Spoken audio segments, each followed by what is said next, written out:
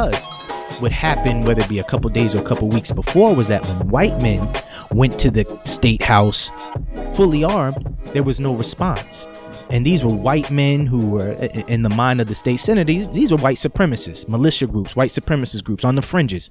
She felt uncomfortable that was her place of work. So what she requested was security to walk her in. And her security were 4 or 5 black men who were armed, because I think Michigan, whatever it was, open carry, it was all lawful as far as but you know, what we know full well is black men who are armed, that perception is vastly different than white men who are armed. Yeah, but I would also say that, you know, I think that if we compare, you know, what happened over the summer in terms of all those cities that burned because of what happened with George Floyd, you know, I think those people, that was a lot more dangerous than what happened at the Capitol, if you ask me. That multiracial group. Yeah, that was a lot more dangerous. A lot more people died. It went on for a whole lot longer than this so-called insurrection.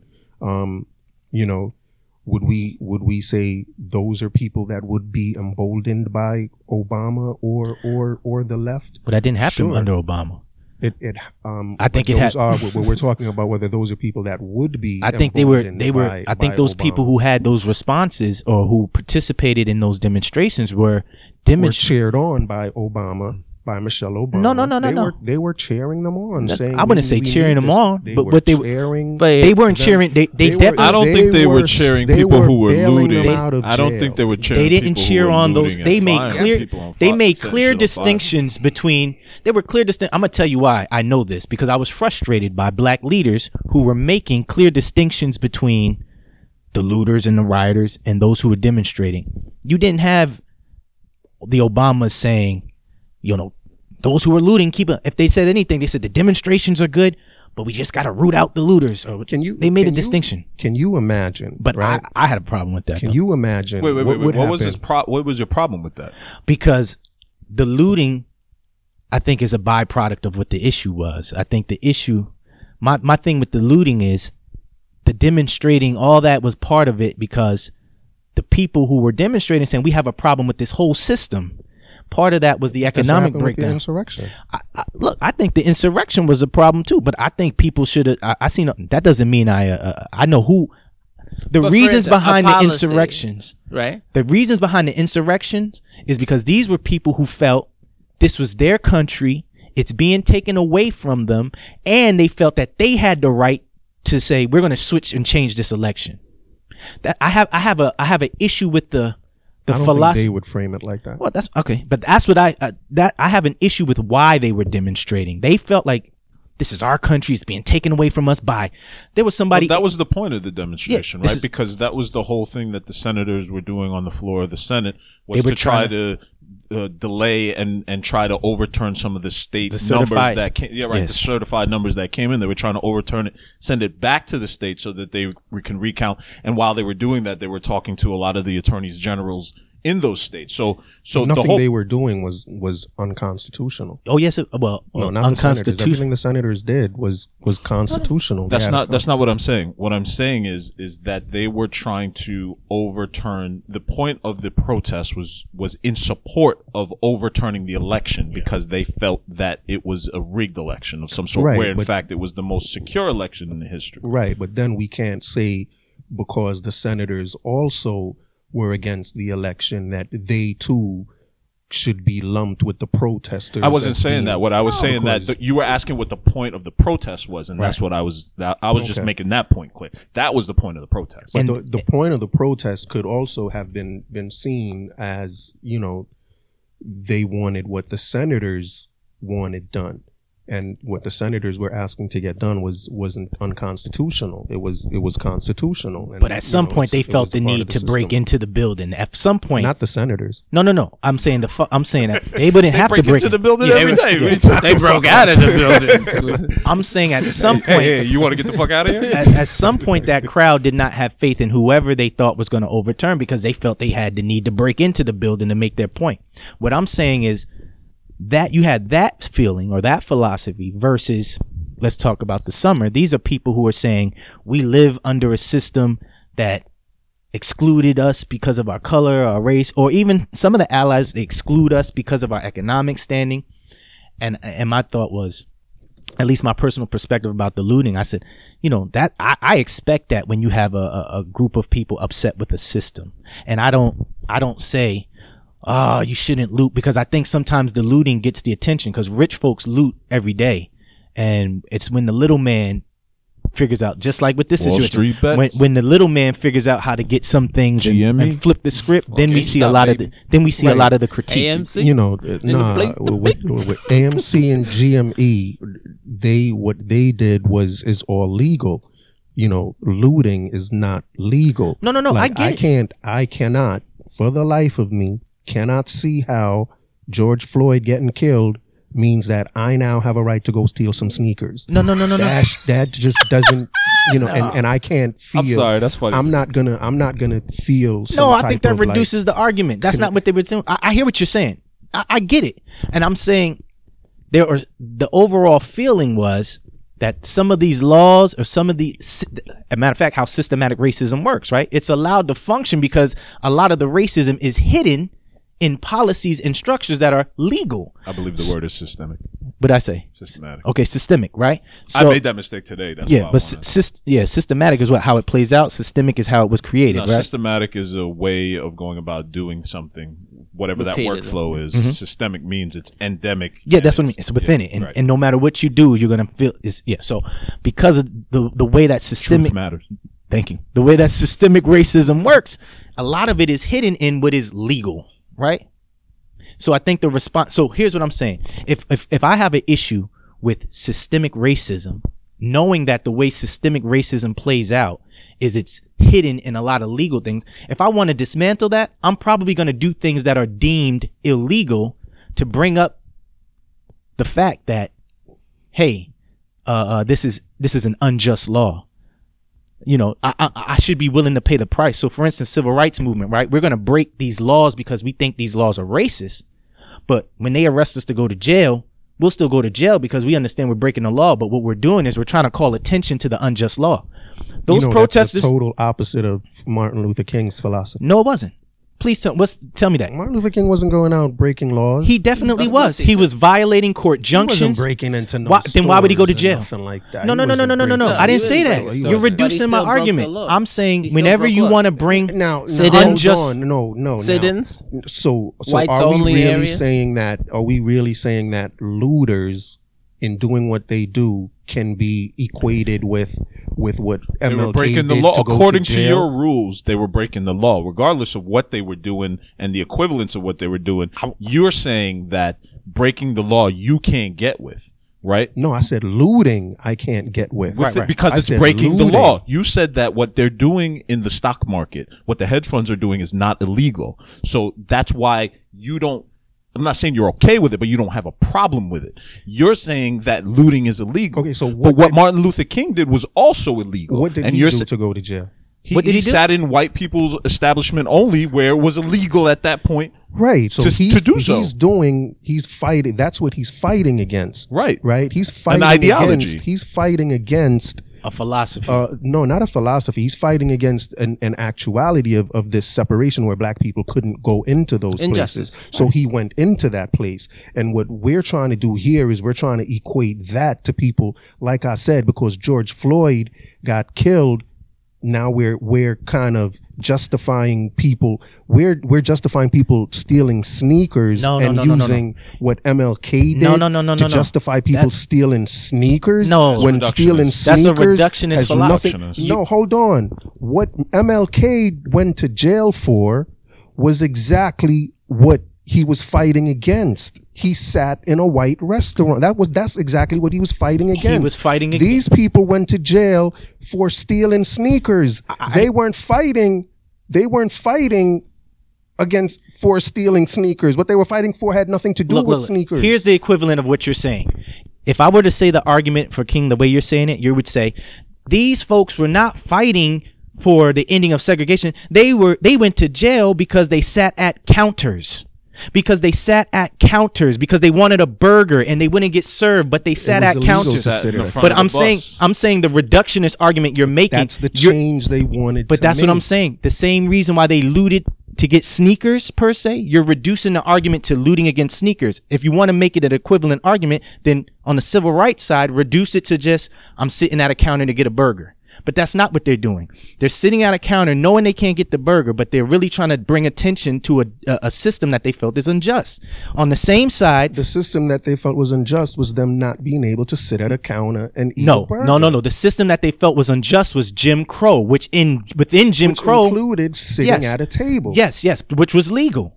Right. So they were doing exactly what they were fighting against. Yeah. So if people are saying people stealing sneakers, they're just stealing sneakers. No, they weren't. They weren't just stealing sneakers. You might have some. They were just stealing. Or not just destroying property. I'm sorry. They weren't just stealing sneakers. They were stealing sneakers and selling them. And no, what they were doing. If you want, or just destroying capitalism. No, capitalism doesn't include stealing. Well, don't get me wrong. Now, yes, I'm not saying. Capitalists steal, but capitalism doesn't include. I'm not saying that everybody in there was genuine. What I'm saying is, how do you view or how do you look at the looting that take place? You can't look at it as just them stealing sneakers. What they're trying to call attention to is a system that I'll say is the way I will never look at that looting the way I look at why MLK went to jail, right? But that's very subjective. I look at that as just some dudes trying to get some free stuff. No, that's subjective. Right. People trying to get free shit, taking advantage. That to me is people taking advantage of a situation. What MLK was trying to do was he was trying to change a situation. Mm-hmm. They were taking advantage of a situation, and that's two totally I would make the argument things. that Black Lives Matter and these demonstrations have now done more as far as bring the conversation to light than policies have. Right now, we have people proposing policies because as a result of what happened over the summer. So what policy has Black Lives Matter brought about? The discussion right now? A discussion is not a policy. No, I said they have done more to bring policy change to the discussion than politicians who have the power. When they bring actual policy. They have. Like what? We've already talked about, and not everybody's in favor, but when we talk about. They've cut a lot of police budget. They've called for defunding the police, and they've cut a lot of police budget, which is probably good in some cases because you could use some of that money to go to other social services that have not gotten the benefit of the doubt because we call police for them instead of calling the right kind of services. I have a quick question. So let's say somebody has a mental issue. Hold on, we call the cops instead of calling somebody who has the the mental the capability to deal with the mental illness. I need somebody to restrain him. I have a quick question. Why do you feel we've been conditioned to feel like that should be our first response? To restrain somebody. Hold on, guys. I have a quick question. So you think the policy is okay if, for instance, the police have a M1 Abrams tank? Wouldn't you think that the policies have failed if the police need like a tank as part of? You're talking about the militarization of the police force. I'm talking about some of the things they use the police budget on is for things that are above and beyond, and there's a certain amount of efficacy that goes to that, right? So maybe we look at more newer policies that do drones or CCTV, but are we keeping fleets of police helicopters on the ready? Are we keeping SWAT tanks and these 6x6 type vehicles? Isn't that more of a indication that those policies have failed that area when you have war level type upkeep on your vehicles? It's beyond cop cars and bikes now, and drone surveillance, smarter type of views. We see that, but these are the type of things that are getting defunded. These police aren't getting their personal gear or maybe cameras nowadays. Listen, I don't know how big the guns are that criminals have out there. I think police have a better idea of how big those guns are that they're fighting against. And so, I'm not going to say to them that why you need that big tank. I don't know who he's out there fighting against and what type of tanks they have.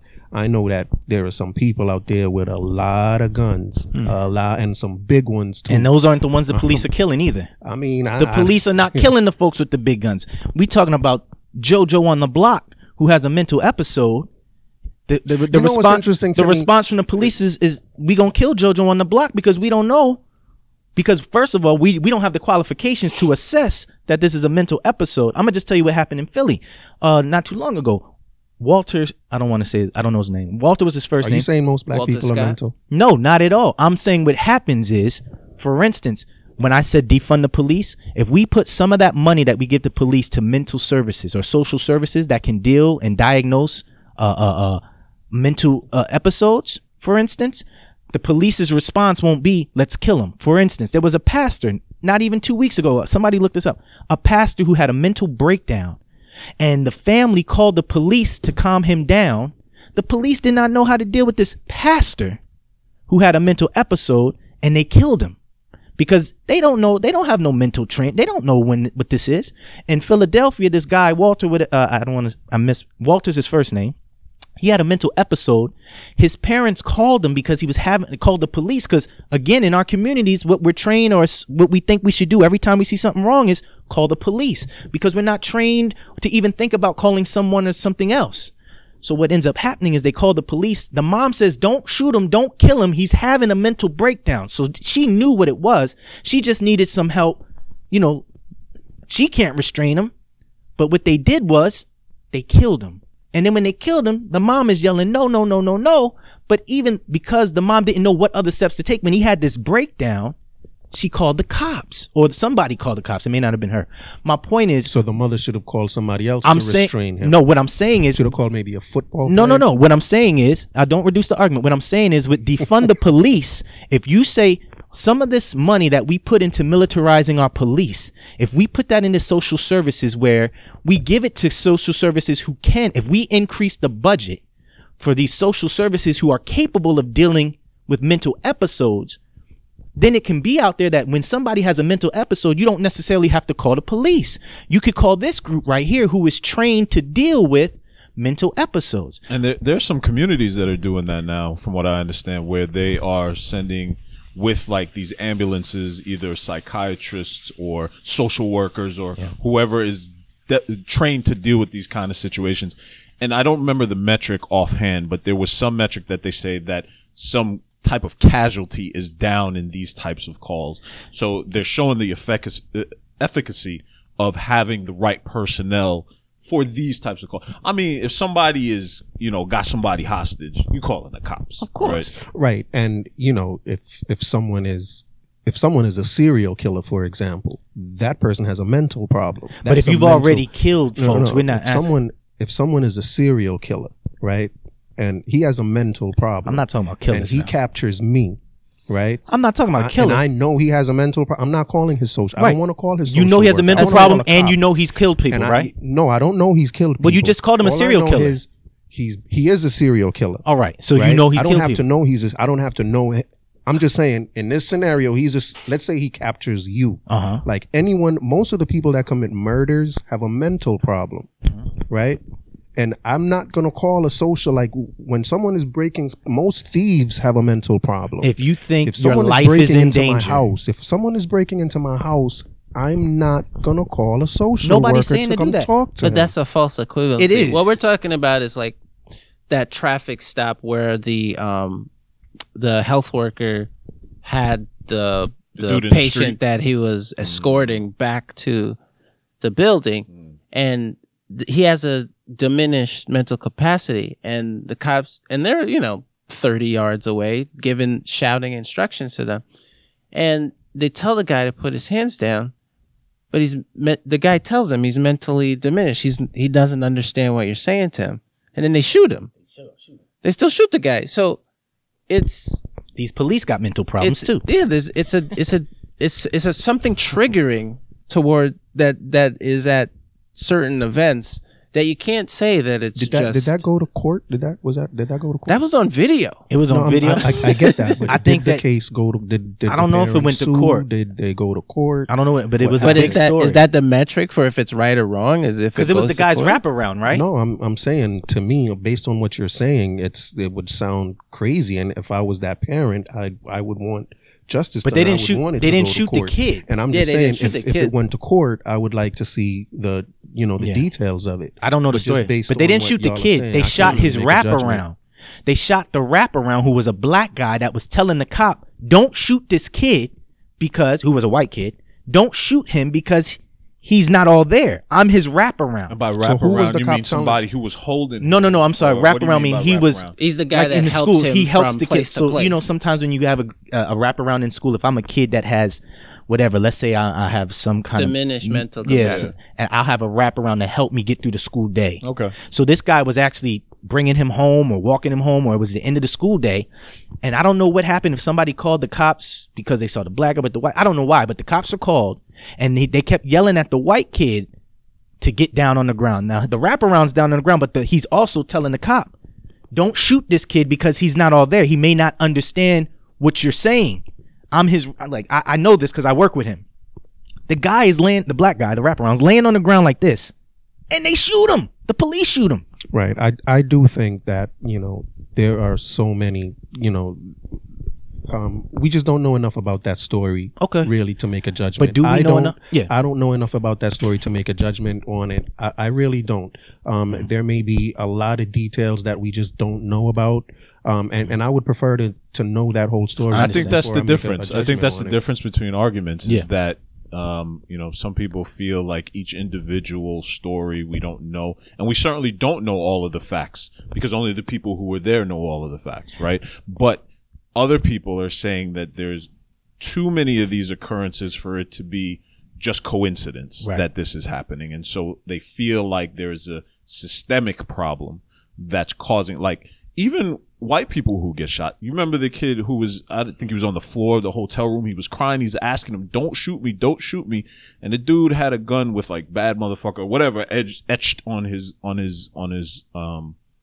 gun. That might be sensationalist, but he ended up shooting a kid who was face down on the ground saying, don't shoot me. Same thing. I forget the other story. What was the other? But the other story was the guy. Hold on. The other story was the guy who was in his apartment playing video games with his wife. The white guy in his apartment. I think it was somewhere in Florida.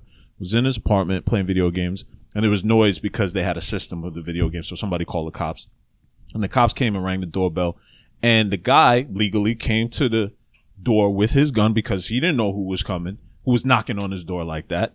And then when he saw it was a cop, this is on video now because the cop's body cam was on. You saw him go to the ground on a knee and put the gun down, and they shot him and killed him. The guy yelled gun, gun, gun, and the other guy on the other side of the building shot him and killed him. So it feels as if when Drew is talking about the militarization, it's not just the equipment that they get, but it's the mentality that they go into these situations with, that it's us against them. I've heard that many times. It's us against them. We got to not get them, but if we have to be prepared, because if they're trying to come for us, and they do have to protect themselves, but again, it's a job they choose, that it's us against them. And I think that's where the difference comes in. Sure. Just recently there's a Jamaican artist, a dancehall artist. His name is Ritico, and he just recently got arrested for gun possession. And the cops took him out the car in Jamaica, and they said he was on his knees begging for his life, begging the cops for his life. Because the thing is, in Jamaica, if they catch you with an illegal gun, if the cops catch you with an illegal gun, they kill you. They're gonna shoot you. Yeah. They kill you. Yeah. Mm-hmm. Right? So this dude is begging for his life. So, but we wouldn't say that's a race issue. But right? if that's the law in Jamaica, no, it's not the law. Oh, no, it's not. It's not the law. No, Absolutely it's not. Definitely it's extrajudicial. not the law. It's not the law. Yeah.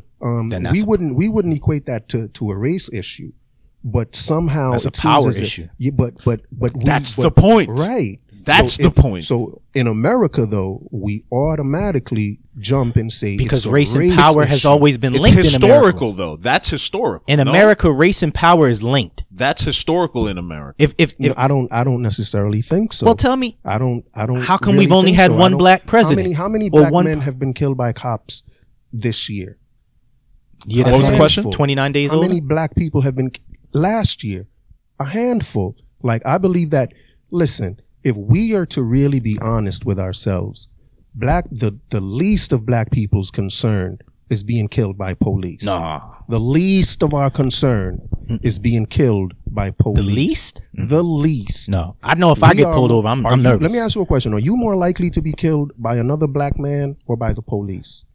Every race is more likely to be killed by a member of their same race than a police officer. Exactly. Every race. Right. So that doesn't mean that police brutality is not a concern. It's the least of your police. But not every race deals with police brutality and the murder of their bodies like. But yes, they do. Two things can the only thing is black people are the only ones that things can be cry out about it and make a whole organization to make money from it. Because it happens disproportionately to us. But two things can be true at the same time. Things happen disproportionately to everyone. Two things can be. White people get arrested disproportionately. Give me something.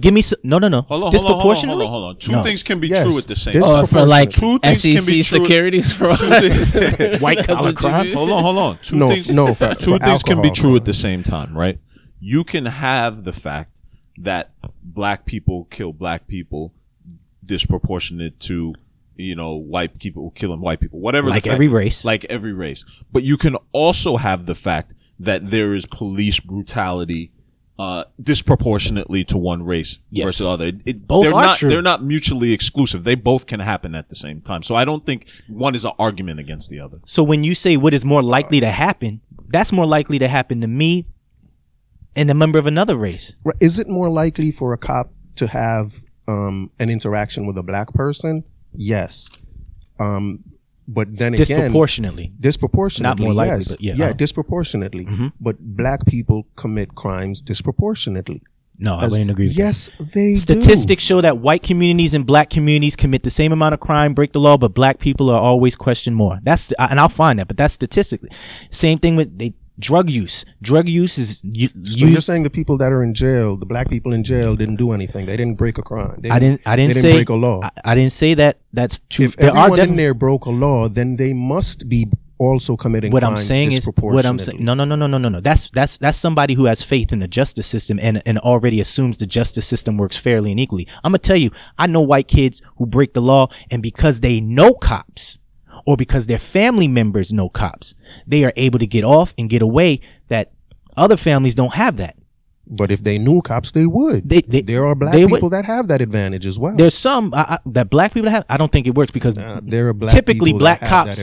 Black cops are under the pressure to show that they will not give their race the benefit of the doubt, and that helps them professionally as cops to act like they would not give their own race the benefit of the doubt. Whereas white cops, they don't have to worry about that aspect. So even if black families have these quote unquote hookups, I actually believe you can prove that white cops are less reluctant to engage with a black perp, if you will, than a black cop is. Like, white cops really don't want to, like, a black cop will get up in your face quickly. My worst experience was with a black cop. Or a Hispanic cop will get up in your face quicker than a white cop. So what happens when that white cop who is reluctant is in a position where he has to? Then his mind is on the fritz because, one, like you just said, he doesn't even want to interact with that black person. But if he's in a situation where he doesn't understand, doesn't know what to do, he might fidget. He or she might fidget and have a quick response than really assessing the situation. He's doing in that moment, he's going through exactly what I think prevents most regular people from choosing not to become a police officer, right? It takes I think it takes a different type of person to say, I'm going to be a cop. I understand. Because you put your life on the line every day. Right. And, I'm not gonna be the judge of that person who gets into a situation where they could lose their lives, and then it's the nature of the job. Yeah, and then and they're doing a job that most of us are unwilling to do to protect our own communities.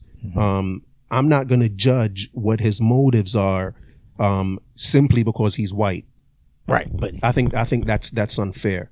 Well, I think it's unfair that the benefit of the doubt is already assumed for that officer. Like, just in your description, what you were saying, you're ready to give the officer the benefit of the doubt because he's an officer. No, I said I'm not going to judge him. I'm not going to judge his motive. But that's the benefit of the doubt. If you're not giving him the benefit of the doubt, they're certainly giving the benefit of the doubt in court, right? When they testify, they're given the benefit of the doubt that they're telling the truth. When it's been proven many times that they're not lying. They uphold, they investigate for the district attorney. So there's a kind of impropriety there in terms of the relationship that they have, right? The district attorney has to be on the good side, or whoever is prosecuting the case has to be on the good side of cops. Otherwise, they won't get the investigation that they need. So there's certain levels of impropriety, I think, that need to be addressed. And even, you're right, in a split second, you have to make a decision. So we may not be able to judge that person in that moment or based off of the decision that they make. But if you're saying that we have to then, after the fact, judge it based on the merits of the case, we can't have a system that leans one way, because that's not just, right? And I think part of it is that they have all of these relationships, interrelationships in law enforcement and the judicial system. And I'm not going to call it the justice system. The justice system. It's a judicial system. I think that the danger is, we kind of automatically say just because something leans one way, then that means it's rigged that way. It doesn't necessarily have to be rigged. It can just be like, we don't necessarily think that way when it leans in our favor. When it leans in our favor, like what? Because I'm just saying it's not just. If it leans in like we just said, welfare, for example, is disproportionate towards blacks. We're 13% of the population. We get 40% of the welfare. That leans, but we don't complain and say, hey. Oh, yeah, we definitely complain about that. We complain, but we don't the people who are getting the welfare complain about it? No, but the question is why is it disproportionate? That's the question. Do you think that's racist? I think it's a racist system that causes black folks at a disproportionate number to rely on government services. I think it is because of racist systems. I think it's because they're underemployed. Do you think it's designed to have 40% of black people on welfare? When you take in everything into account, when you look at policies and structures and all that goes into what it takes to be on welfare or government assistance, yes, I think it's skewed to the point where people of color will be disproportionately represented. Of course, the raw number, white folks are going to lead in the raw number. But if the percentage of people on welfare is 40%, for a population that's only 13% of the population of the nation, we got to figure out why does that disproportionality exist? And I believe it's because of systems and policies that make it hard for black people to be, quote unquote, successful, however you define that. Whether it be underemployment, the ability to, have a job, keep a job. Black folks historically have been the first one, the last one's hired, first one fired. All these things help contribute, to situations like that. Not being able to afford housing, redlining when you got banks and real estate companies working in an effort together to make sure that certain communities are white. Well, you're going to keep black folks locked in a particular community and a particular economic standing. All that helps contribute to black folks disproportionate. On average, redlining. Who's in jail more? White people or Hispanics? All I know is you mean 70 all crimes, like based on 70%, based on proportions, if you will. Like whites are underrepresented in the prisons. So for instance, whites make up about 68% of the American population. They do not make up anywhere near 68% of the prison population. Asians make up about what percent of the population? About 2%. And they might be the only group that's proportionate. What about Hispanics? No, they're disproportionately represented. They make up Latinx, Latino brothers and sisters. They make up about 13. I've seen anywhere from 13 to 18% of the population, but they make up about almost 30% of the prison population. Okay. So that's disproportionate. You said what percent of the prison population? About 30%. About 30%. Blacks make up about 40. Latino brothers and sisters make about 30. So altogether, black and brown communities make up about 70% of the prison population. I don't think that's true. I think we can look it up. I think you're overstating the Hispanic numbers. We can look it up. But the only point I want to make is just because something is skewed. Like, for example, I know I keep harping on it, but NBA it's not skewed. It is skewed. Most of the players on the NBA, players, if you want to be a player on the NBA, you got to be black. In the workforce. If it was the workforce, if we look at the NBA as a company, I'm just looking the at workers. Why is that? So they're can we better look at players. prisons? The players are the workers. When we talk about prisons, we didn't say let's look at the prison system as a whole. Let's look at the workers. No, I'm talking about. We didn't talk about prisons. We talked about no. We got to talk we didn't talk about. We didn't talk about the players because you say 95% of the workers. You keep saying 95% of the workers. No. We didn't talk about prisons. We talked about incarceration. We talking about incarceration. If you're talking about, and the reason why, so the numbers if we want to talk about who, do you believe the players in the NBA is skewed towards black? Yes, like it's disproportionate to the American population. Yes. So the number it's disproportionate in favor of black people. I would say, I don't know if you want to call it favor, but there's more black players in the NBA than... Blacks are 13% of the population. Right. And about 90% of the NBA. Yes. Players. The players. Yeah, I'm talking about the players. Yes. Which is the lowest of the workforce in the NBA. Do you think that because there's that disproportion, do you think there's something nefarious going on there? I do think so. What is the... You think it's black? So it would have to be black people. Yes. So black people are up to something in the NBA. No, not black folks. I think the people, because the black folks are not the ones who hire themselves to go to the NBA. So white people are putting black people at an advantage? I'm gonna tell you, but it's not an advantage if I'm the owner. It's an advantage. They got 90% of the players. If I'm the owner and I get to select, but the money isn't where the players are. The money isn't where the players. It's not. Who pays the players? The owners. One player makes all our salary. No. Plus compared more to us combined. Compared to us. For yourself. We're not talking about us. One player. We're not talking about us. We're talking about NBA players. But we're talking about the NBA. You have to compare them. Compare them to the owner. You said where compare the money player to the owner. You keep bringing up the owners again. Why? So whenever y'all bring up prisons, I'm gonna keep saying, okay, I'm gonna bring up the warden. Yeah, if you're talking about pay, I'm gonna say bring up wardens. Yeah. Like I'm talking about the players. I can make an analogy. They're disproportionate. The NBA players are exploited just like those who are incarcerated. They're exploited. So what you're saying is that disproportion is not a bad thing. I didn't say that. Put on by the people that are in the it's not a nefarious thing put on by black people. No, it's the fact that they have a disproportion. We're talking about two different things. Yeah, I don't know if it's purposely, but we're talking about two different things. You're talking about the proportion of black players versus the proportion of black people in the U.S. population. He's talking relatively about black players being in that NBA structure and being on the lower totem of the NBA structure where white owners and executives make up the majority. And that those are two different things. I don't know how we reconcile those things, but those are two different things. No, the only point I'm making is that when disproportions work in our favor, they never do. Yes, they do. They've never worked in our favor. When disproportions work in our favor. Give me an example. Because my claim is that they've never worked. There's never been a system where black folks have had anything work in their favor as a result of proportionality. Affirmative action. Thank you. Because I get this argument all the time. Do you know who the biggest benefactors of affirmative action are? Who? White women. Now, what's next? What proportion of affirmative action goes to black people? I don't know. But I know that's what we're talking about. But you just said it leans in our favor. We're not talking about numbers, bro. We're not talking about numbers. We're talking about proportions.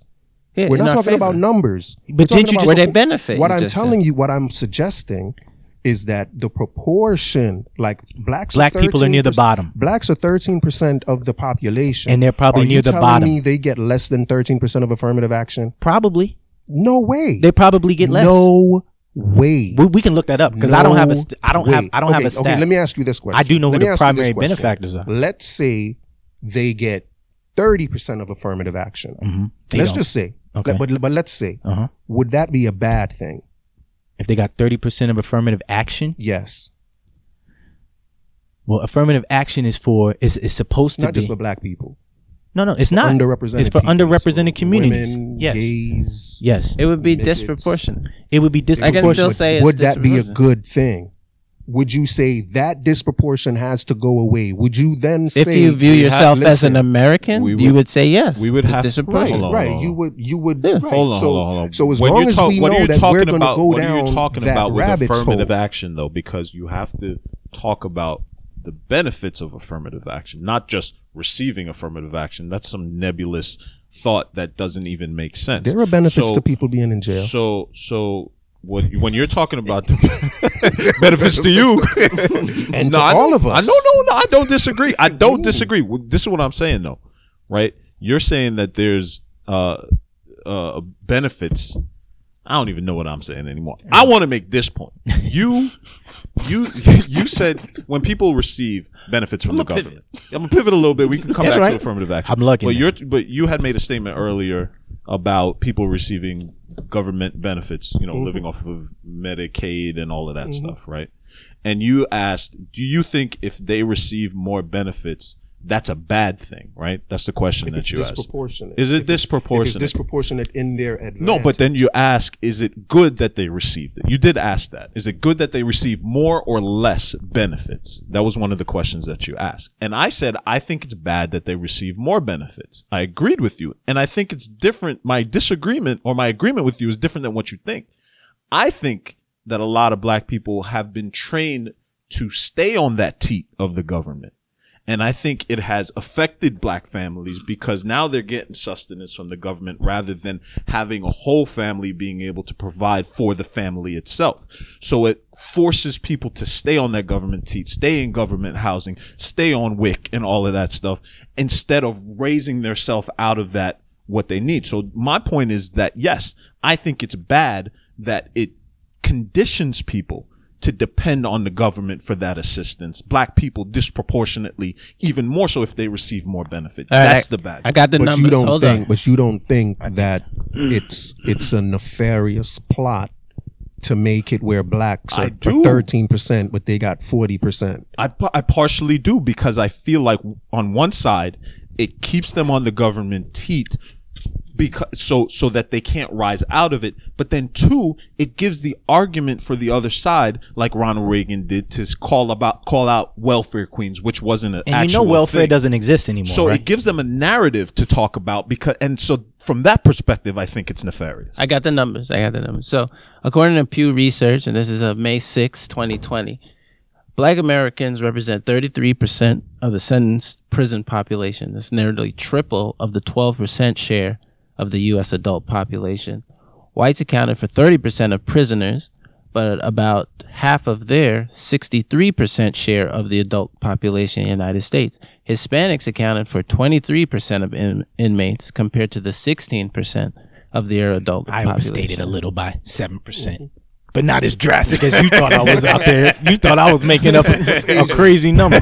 But watch, I bet you Asians are going to be probably the closest Asians didn't even have proportionate. on there. Oh, because Asians Let make me up get about it back. 2% of the nation's population, and probably less than they the might make a prison little less population. than that in the prison, but Right, they might be the right. only thing that's close to their proportion of the population. But my point So is, are the Asians in on it with white people or something? no, Asians as a community are not in on How nothing. come we're not? But they're it's disproportionate in their favor. It's No, not in their theirs is favor. I said proportionate. theirs is proportionate. Theirs is proportionate. Theirs is probably proportionate to the. Even if it's but If how it's come? proportionate, that means it's How did functioning they how it escape? should How function. did they escape? Because How is it that blacks are disproportionate in prison? Hispanics are disproportionate. Asians got but reparations. Asians are not. They got I can tell you why. Man, Because no, not only that, but blacks. Hold on. I'm waiting for this answer. What I can tell you, It's Yes. what happened. systematic racism. Black folks have been So it doesn't affect Asians. So not to the systematic or No, 'cause systemic? they were- systemic. I think it's systemic. Systemic. They were- but it is Probably. racism I mean, is systematic too. But they were. I've heard both terms. I don't know the difference between them. Well, one I is- don't think either one exists. I okay. think they're all like Ooh. I think they're Bold made up. claims, Cotton. I think they're. Let's see how this works out. how you gonna say they don't exist when the Constitution that we read had distinguished black folks as 3/5 of a human being? Yeah, same Constitution got amendments, bro. Yeah, I'm just saying, but you said you don't think systemic racism, black folks. If systemic racism exists because it's in the Constitution that we were 3/5 of a man, then systemic non-racism exists because of amendments that did away with that. It's also in the Constitution that when something's done away, it doesn't just disappear. There's remnants. Look, you cannot condemn the Constitution for saying blacks were 3/5 of a man. Yes, I can. But then you refuse to praise the Constitution for changing that. Like that's the major issue. But it doesn't change the social issue. It doesn't change the systemic. What do you mean it doesn't change? They made an amendment. They freed. They had slaves at one time. Like we condemn America. One of my major issues. We understand there's a back and forth. But hold on. We condemn America for slavery, but we do not praise her for abolishing it, right? The same America that caused slavery is the same America that abolished it. The same white people. We condemn the man who beat the woman, but we should praise him when he decides to stop beating her. We don't praise you for what you're supposed to do. Listen, the same people. You know who you're actually blaming? You're actually blaming. No. What you're actually doing is, if a man beats his wife, is that what you said? I'm just saying, if you do something, let's just say we praise the man, we condemn the man for who beat the woman, but when he decides or when he stops beating her, does that mean we praise him at that point? No, but you don't automatically blame his son and say his son is a wife beater. And that's what we're doing. Like, we're blaming white people today for slavery that happened, and we want reparations from them. We're not blaming them for slavery. Yes, we are. We're not. Yes, we are. How do we blame white folks for slavery? Because how do we you're asking them for, do you want reparations for it? Yes. You're blaming them for it. No. We're not blaming the white people today. It was the policy that was in place. If you want reparations, let me tell you why. Go to them and say, listen, man, you owe me some money. Yes, because you're blaming them. No. We're saying white folks have benefited from the legacy of slavery.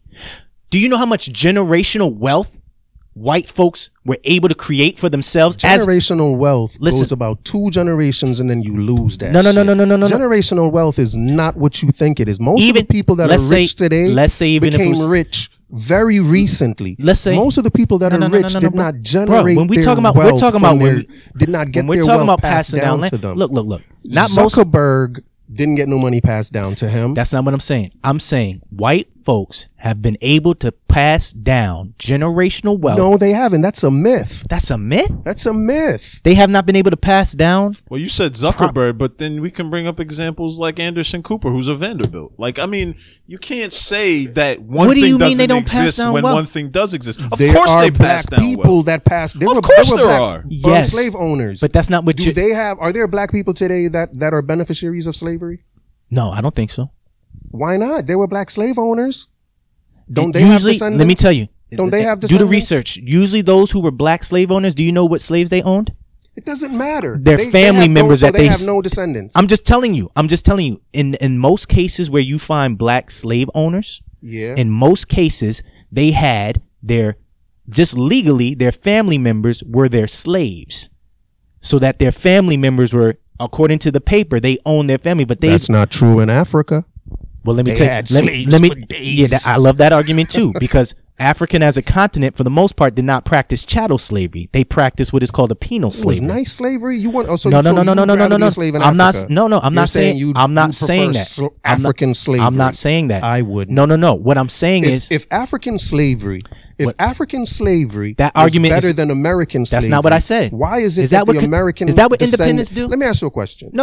African slavery... Nobody said that, though. You can't ask African that. slavery... No slavery is good. That's what you just said, No, I did not. You said it's not Rewind the chattel tape. I said it's not chattel. I said... Which one is better? Nobody had. You don't put a better on any. What I'm telling you, that's not the point you were making. I could have sworn you were making the point. No. You didn't let me finish. You didn't let me finish my point. Hold on. We're talking over each other. Let's make our points. Yeah. No. It's a heated it's just because you can't have the understandings misconstrued. Right. But we gotta have the ability to explain our points. I appreciate it. So you're saying, let me just go ahead and say what you're saying, that you're asking him if African slavery was better than American slavery because it wasn't chattel slavery, it was penal slavery. Right. Okay. Now let's first of all, there was no such thing called African slavery. I'll just get that out the way. All right. There's no such thing as Africa. Well, I'm just saying, if there's no such thing as Africa, then you would agree with me there's no such thing as African slavery. But that's the term you used. But there was slavery on the continent. Yes, there's slavery all over the world. Slavery was not invented by America. But my point is, the way slavery was practiced in most places of the world was as like a penal system, as a punishment. Or sometimes if two communities, two villages, two kingdoms got into a war, prisoners of war would go to that victorious community and they would be slaves. I'm not saying up until that may be true up until the slave trade. I'm not saying when the slave trade came about, slavery was about just point. Invading people. My point was snatching them up and selling them. You're helping my argument. My point is, when we started having the triangular slave trade, which Europe dominated, you begin to see how Europeans practice a way more vicious form of slavery that was not based on this penal slavery. You weren't necessarily assigned a slave because you were born there. You weren't committed to that servitude as long as your life existed. There were definitely ways, and there's documented ways on certain African communities where you could get your way out of slavery. It was sometimes more like an indentured servitude where you worked off a debt for a little while. There were cases of people who were enslaved that were married into the families that had them. But what we see with the triangular slave trade, which was dominated by Portugal and Europe as well, they introduced what was a chattel slavery, where you remove the humanness, you remove it, you treat them as property. There's no human traits about that individual that you're enslaving. That's why we pack them at the bottom of ships to the point where we know a third of them will die before we get to where we're going, but we're not assigning any level of humanity to them. They're just strictly property. We don't treat them like Africans that sold them didn't know that. No, you want to know why? No, Yes, I'm gonna tell you. No. Yes, they did. In the beginning, this is why it's so important to study, because what we will begin to see is that different communities had different worldviews, and when Europeans initially, because it took them 500 years to do it, but when Europeans initially penetrated the African coast, and you know how people say, hey, Africans had help. There's no way. Of course, Africans helped in this capturing of slaves, but who they would trade with were people who were not productive in their community, people who were seen as slaves in their community. Hey, you could have these folks if that means you're going to give us guns. But the perspective is chattel slavery was something that was for the most part, because Africa's so big, I don't want to speak in absolutes. For the most part, chattel slavery was foreign to African communities, African villages, African kingdoms. They didn't practice that. So what they thought they were doing, they didn't. What do you mean by chattel slavery? I just explained it.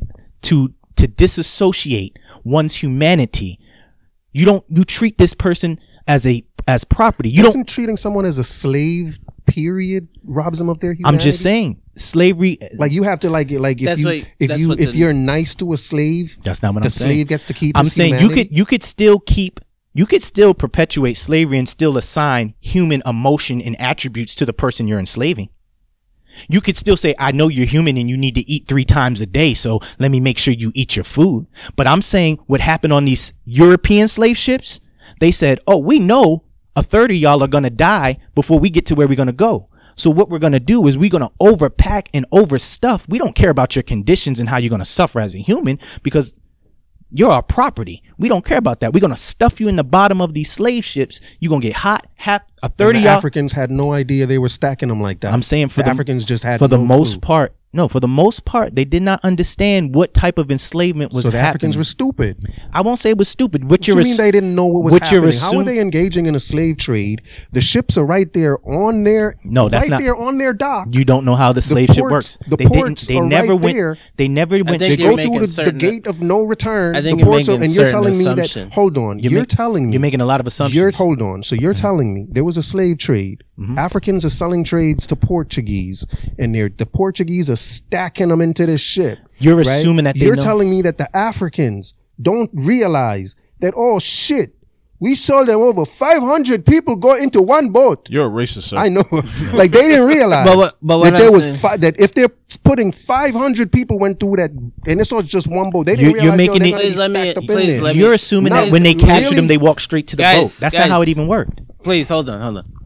But I think there's an assumption that would say that the person who's selling them is now riding or went on a sort of quality check of what's going to happen for them.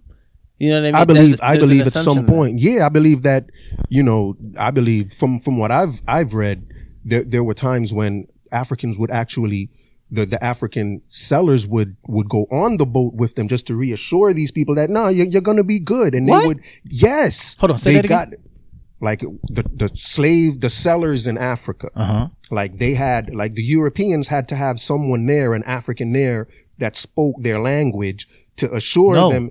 They definitely didn't. Yes, they did. They had an African there. Translator? Yeah, like someone who was there to talk to these Africans. To the ruler. Okay, I thought you meant to. Like they had a dude that, was like talking to the Africans, saying to them, don't be afraid. Once you get on the boat, it's going to be good when you go over there. Don't be afraid. And there were cases when they actually got on the boat with them saying, come on, don't be afraid. It's only going to be a 1 hour ride. It's all good. Where are you getting this information from? That did not happen, yo. Yes, that is not how it happened. It's called this is documented historical stuff. Come on, the boat is going to take us 1 hour. But even if that what I'm suggesting to you is that they had people there to calm. No, imagine these slaves. They were like, what the hell? Where am I going to? We heard that they were in a mess. Even if that was the case, even if that like social workers, even if that was the case, there's always people. There are always people who are going to benefit from some nefarious behavior. Yes. Right. They knew. All I'm suggesting is that they knew the situation. But you're making the suggestion that there's a majority of people who knew that this was going to happen, and those are the people who allowed this to happen, and so they're as culpable as any of their European counterparts for taking. So what are you guys saying? The African sellers were just these innocent? No. I'm not saying. Oh my God, we didn't know. That's not what I'm saying. Is that what y'all are suggesting? Jumping from extreme. Okay, so what are you suggesting? Is that what are you suggesting? Okay, so tell me what you're suggesting. The African sellers did not know that the Africans would be stacked up in those boats the way they did, and they didn't know that when they came here, they were going to be dehumanized. You already made that point. We already said okay, so I'm asking you, yes, what did they know? There is a proportion of people who knew, and there is a proportion of people who didn't know. There are always going to be people who want to benefit nefariously from a situation, but they are not the majority of the problem. The vast majority is that true about the Portuguese as well? I don't know what you do you mean? You're saying that's true of the African sellers. I'm asking about the European buyers of the slaves. Who purposely knew what they were getting into. Were there some of them who purposely were nefarious, and some of them who just felt like they were just engaging in trade? I would say it would be opposite. I would say that there were a minority of people who were just engaging in trade, but they were also treating them as dehumanized chattel, right? They didn't look at them as human beings. They were looking at them as chattel is basically some sort of property or cattle or something that you can move to produce labor for you, right? And that's what they were doing. This always happens when we talk about slavery on the continent. We don't ever discuss the fact that you had some Jewish collaborators with the Nazis, but we never associate the Jewish culture for benefiting or taking part in that whole Nazism, even though it's documented. You had some Jewish collaborators that aided the Germans in capturing Jews. You have Iraqis who aided America in capturing Iraq. I'm just saying it happens all the time, but only when we talk about black folks who were enslaved do we hear the argument, well, it was in Africa too. On some level, Africa is the biggest continent, second biggest continent in the world. There's no way the European would have been able to successfully have a slave trade without some African help. The argument that I'm making is the perception. Without a lot of African help, not just some African help, a lot in comparison. Wait, not the whole community. I'm telling you, the leaders were the community. As long as the leaders were paid, they're good. Listen. You got to understand, Africans did not look at themselves as saying, yo, we won black people. That race is absolutely not. All right, I'm just saying race is a European construct and an invention. Europeans did that. My point is they looked at themselves based on culture.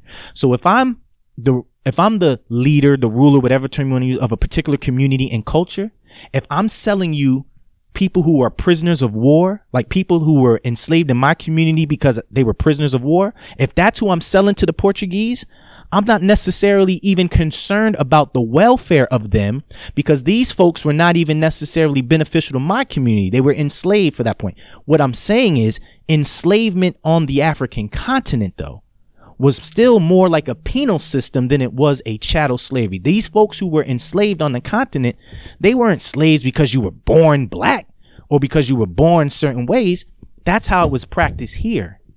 And the only beneficiaries on a mass scale of the triangular slave trade of Africans was Europeans. Let me ask you a question. When you say slavery on the African continent, are you counting the Muslims in that? I will say, when you look at the trade of Arab nations, they did the same thing. They came and brought but that was slavery, but the Muslims were located in North Africa, so we're counting that. They came to North Africa. We're counting that as the African slavery. No. We're not counting that as a part of African slavery. There's two different trades. There was the Muslim trade of Africans, but there was also the triangular slave trade with Europeans. Those are two different, quote unquote, slave trades. I hate saying that term. Right. But so I'm asking you, right. So the Muslim trade, is that African slavery? No, I wouldn't. It happened on the continent. It happened in North Africa.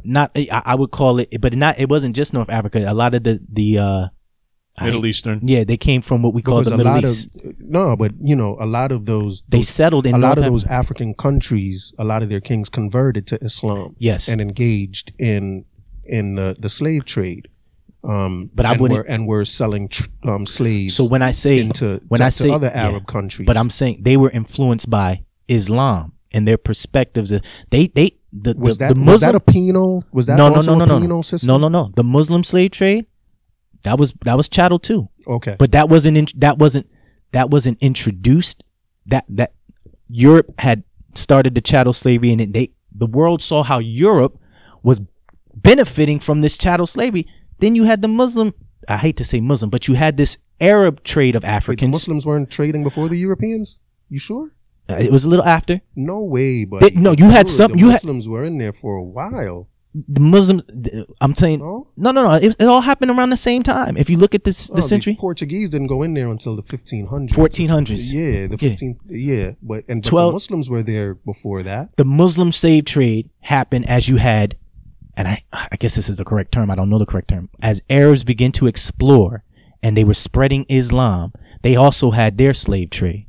Right, and they were going up into Europe, snatching people up from Europe, taking them into North Africa as slaves. I'm saying they weren't African people. You're asking me about an African slave trade. No, they were African people. They were African people that converted. No, a lot of them were African people that converted to Islam. So the Africans that converted to Islam. You're asking me if they would be the same when I refer to African. The trade of Africa. Part of African slavery. I'm saying that's no. Fair enough. I'm saying it's not the same thing. I'm talking about those who were in I guess the term indigenous to the African continent. They weren't explorers. They were a community that was there. They weren't exploring. They weren't trying.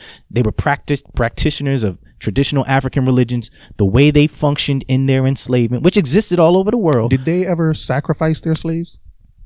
I don't know. I can't speak for but when you say they.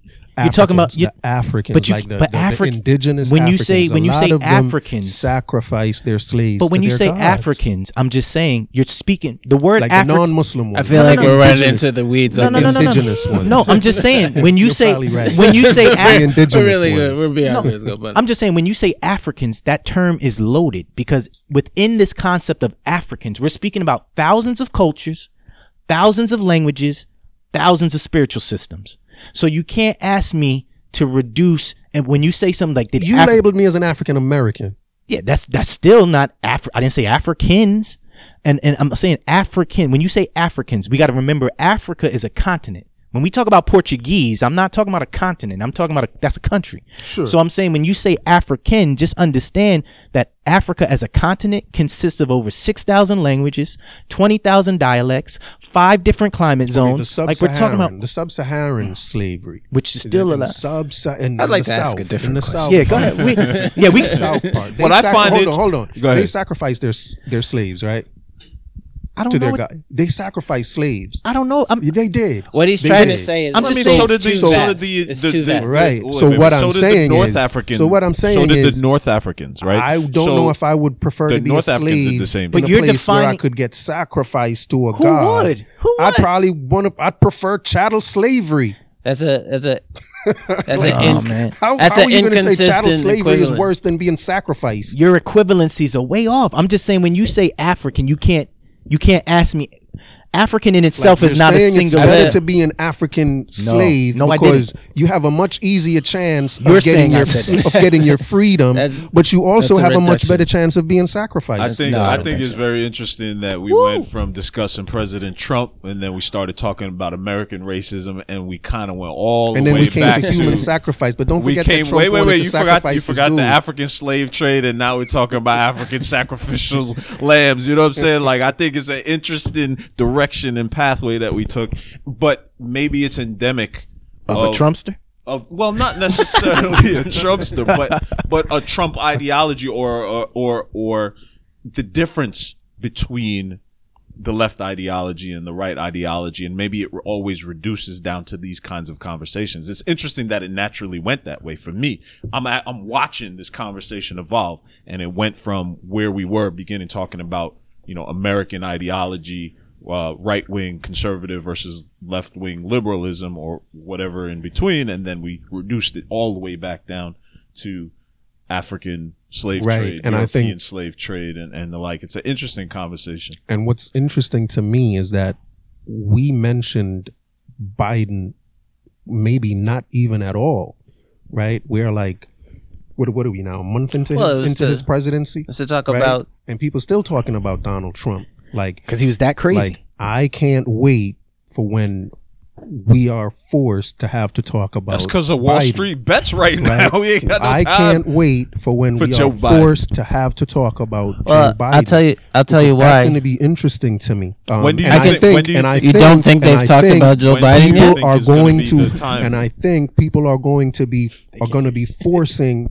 talking about Donald Trump to avoid talking about Joe Biden. When do you think 'Cause is when they the talk time about Joe that we Biden, it ain't start gonna be talking good. about Joe Biden's efficacy on policies? Like, what do you think is the time frame? Do you think a month is enough to kind of look back and give an analysis? Absolutely. The dude did 40 executive orders in his first week. Most if of them y'all are- can't find something to talk about in those 40 executive orders, y'all just don't want to talk about it. Most of them are just No, I definitely reversing can. what Trump did. Of course I you definitely can. can. But you're choosing not to. No. For some No, it's reason, not we're choosing choosing. not to. It's to understand your perspective. People know ours. But Trump is gone. Like, we've been talking about Trump and he's out of office. But and his I'm telling you, policies people are aren't going gone. to You know continue what? talking His about policies aren't Trump gone. to avoid talking about what's his name? I His don't even remember his Joe name. Biden. His Yo, policies aren't gone. You know though. what? You That's- know what though? that's the We're gonna focus. have to do that on another conversation. We're gonna leave you with that last word because I think as the guest we should leave you with the last word. So we'll circle back maybe in a month or so if you're willing to come back and talk I about. appreciate Joe you Biden coming, stuff. bro. Yeah, man, it was a great conversation. I loved it. Honestly, I love to hear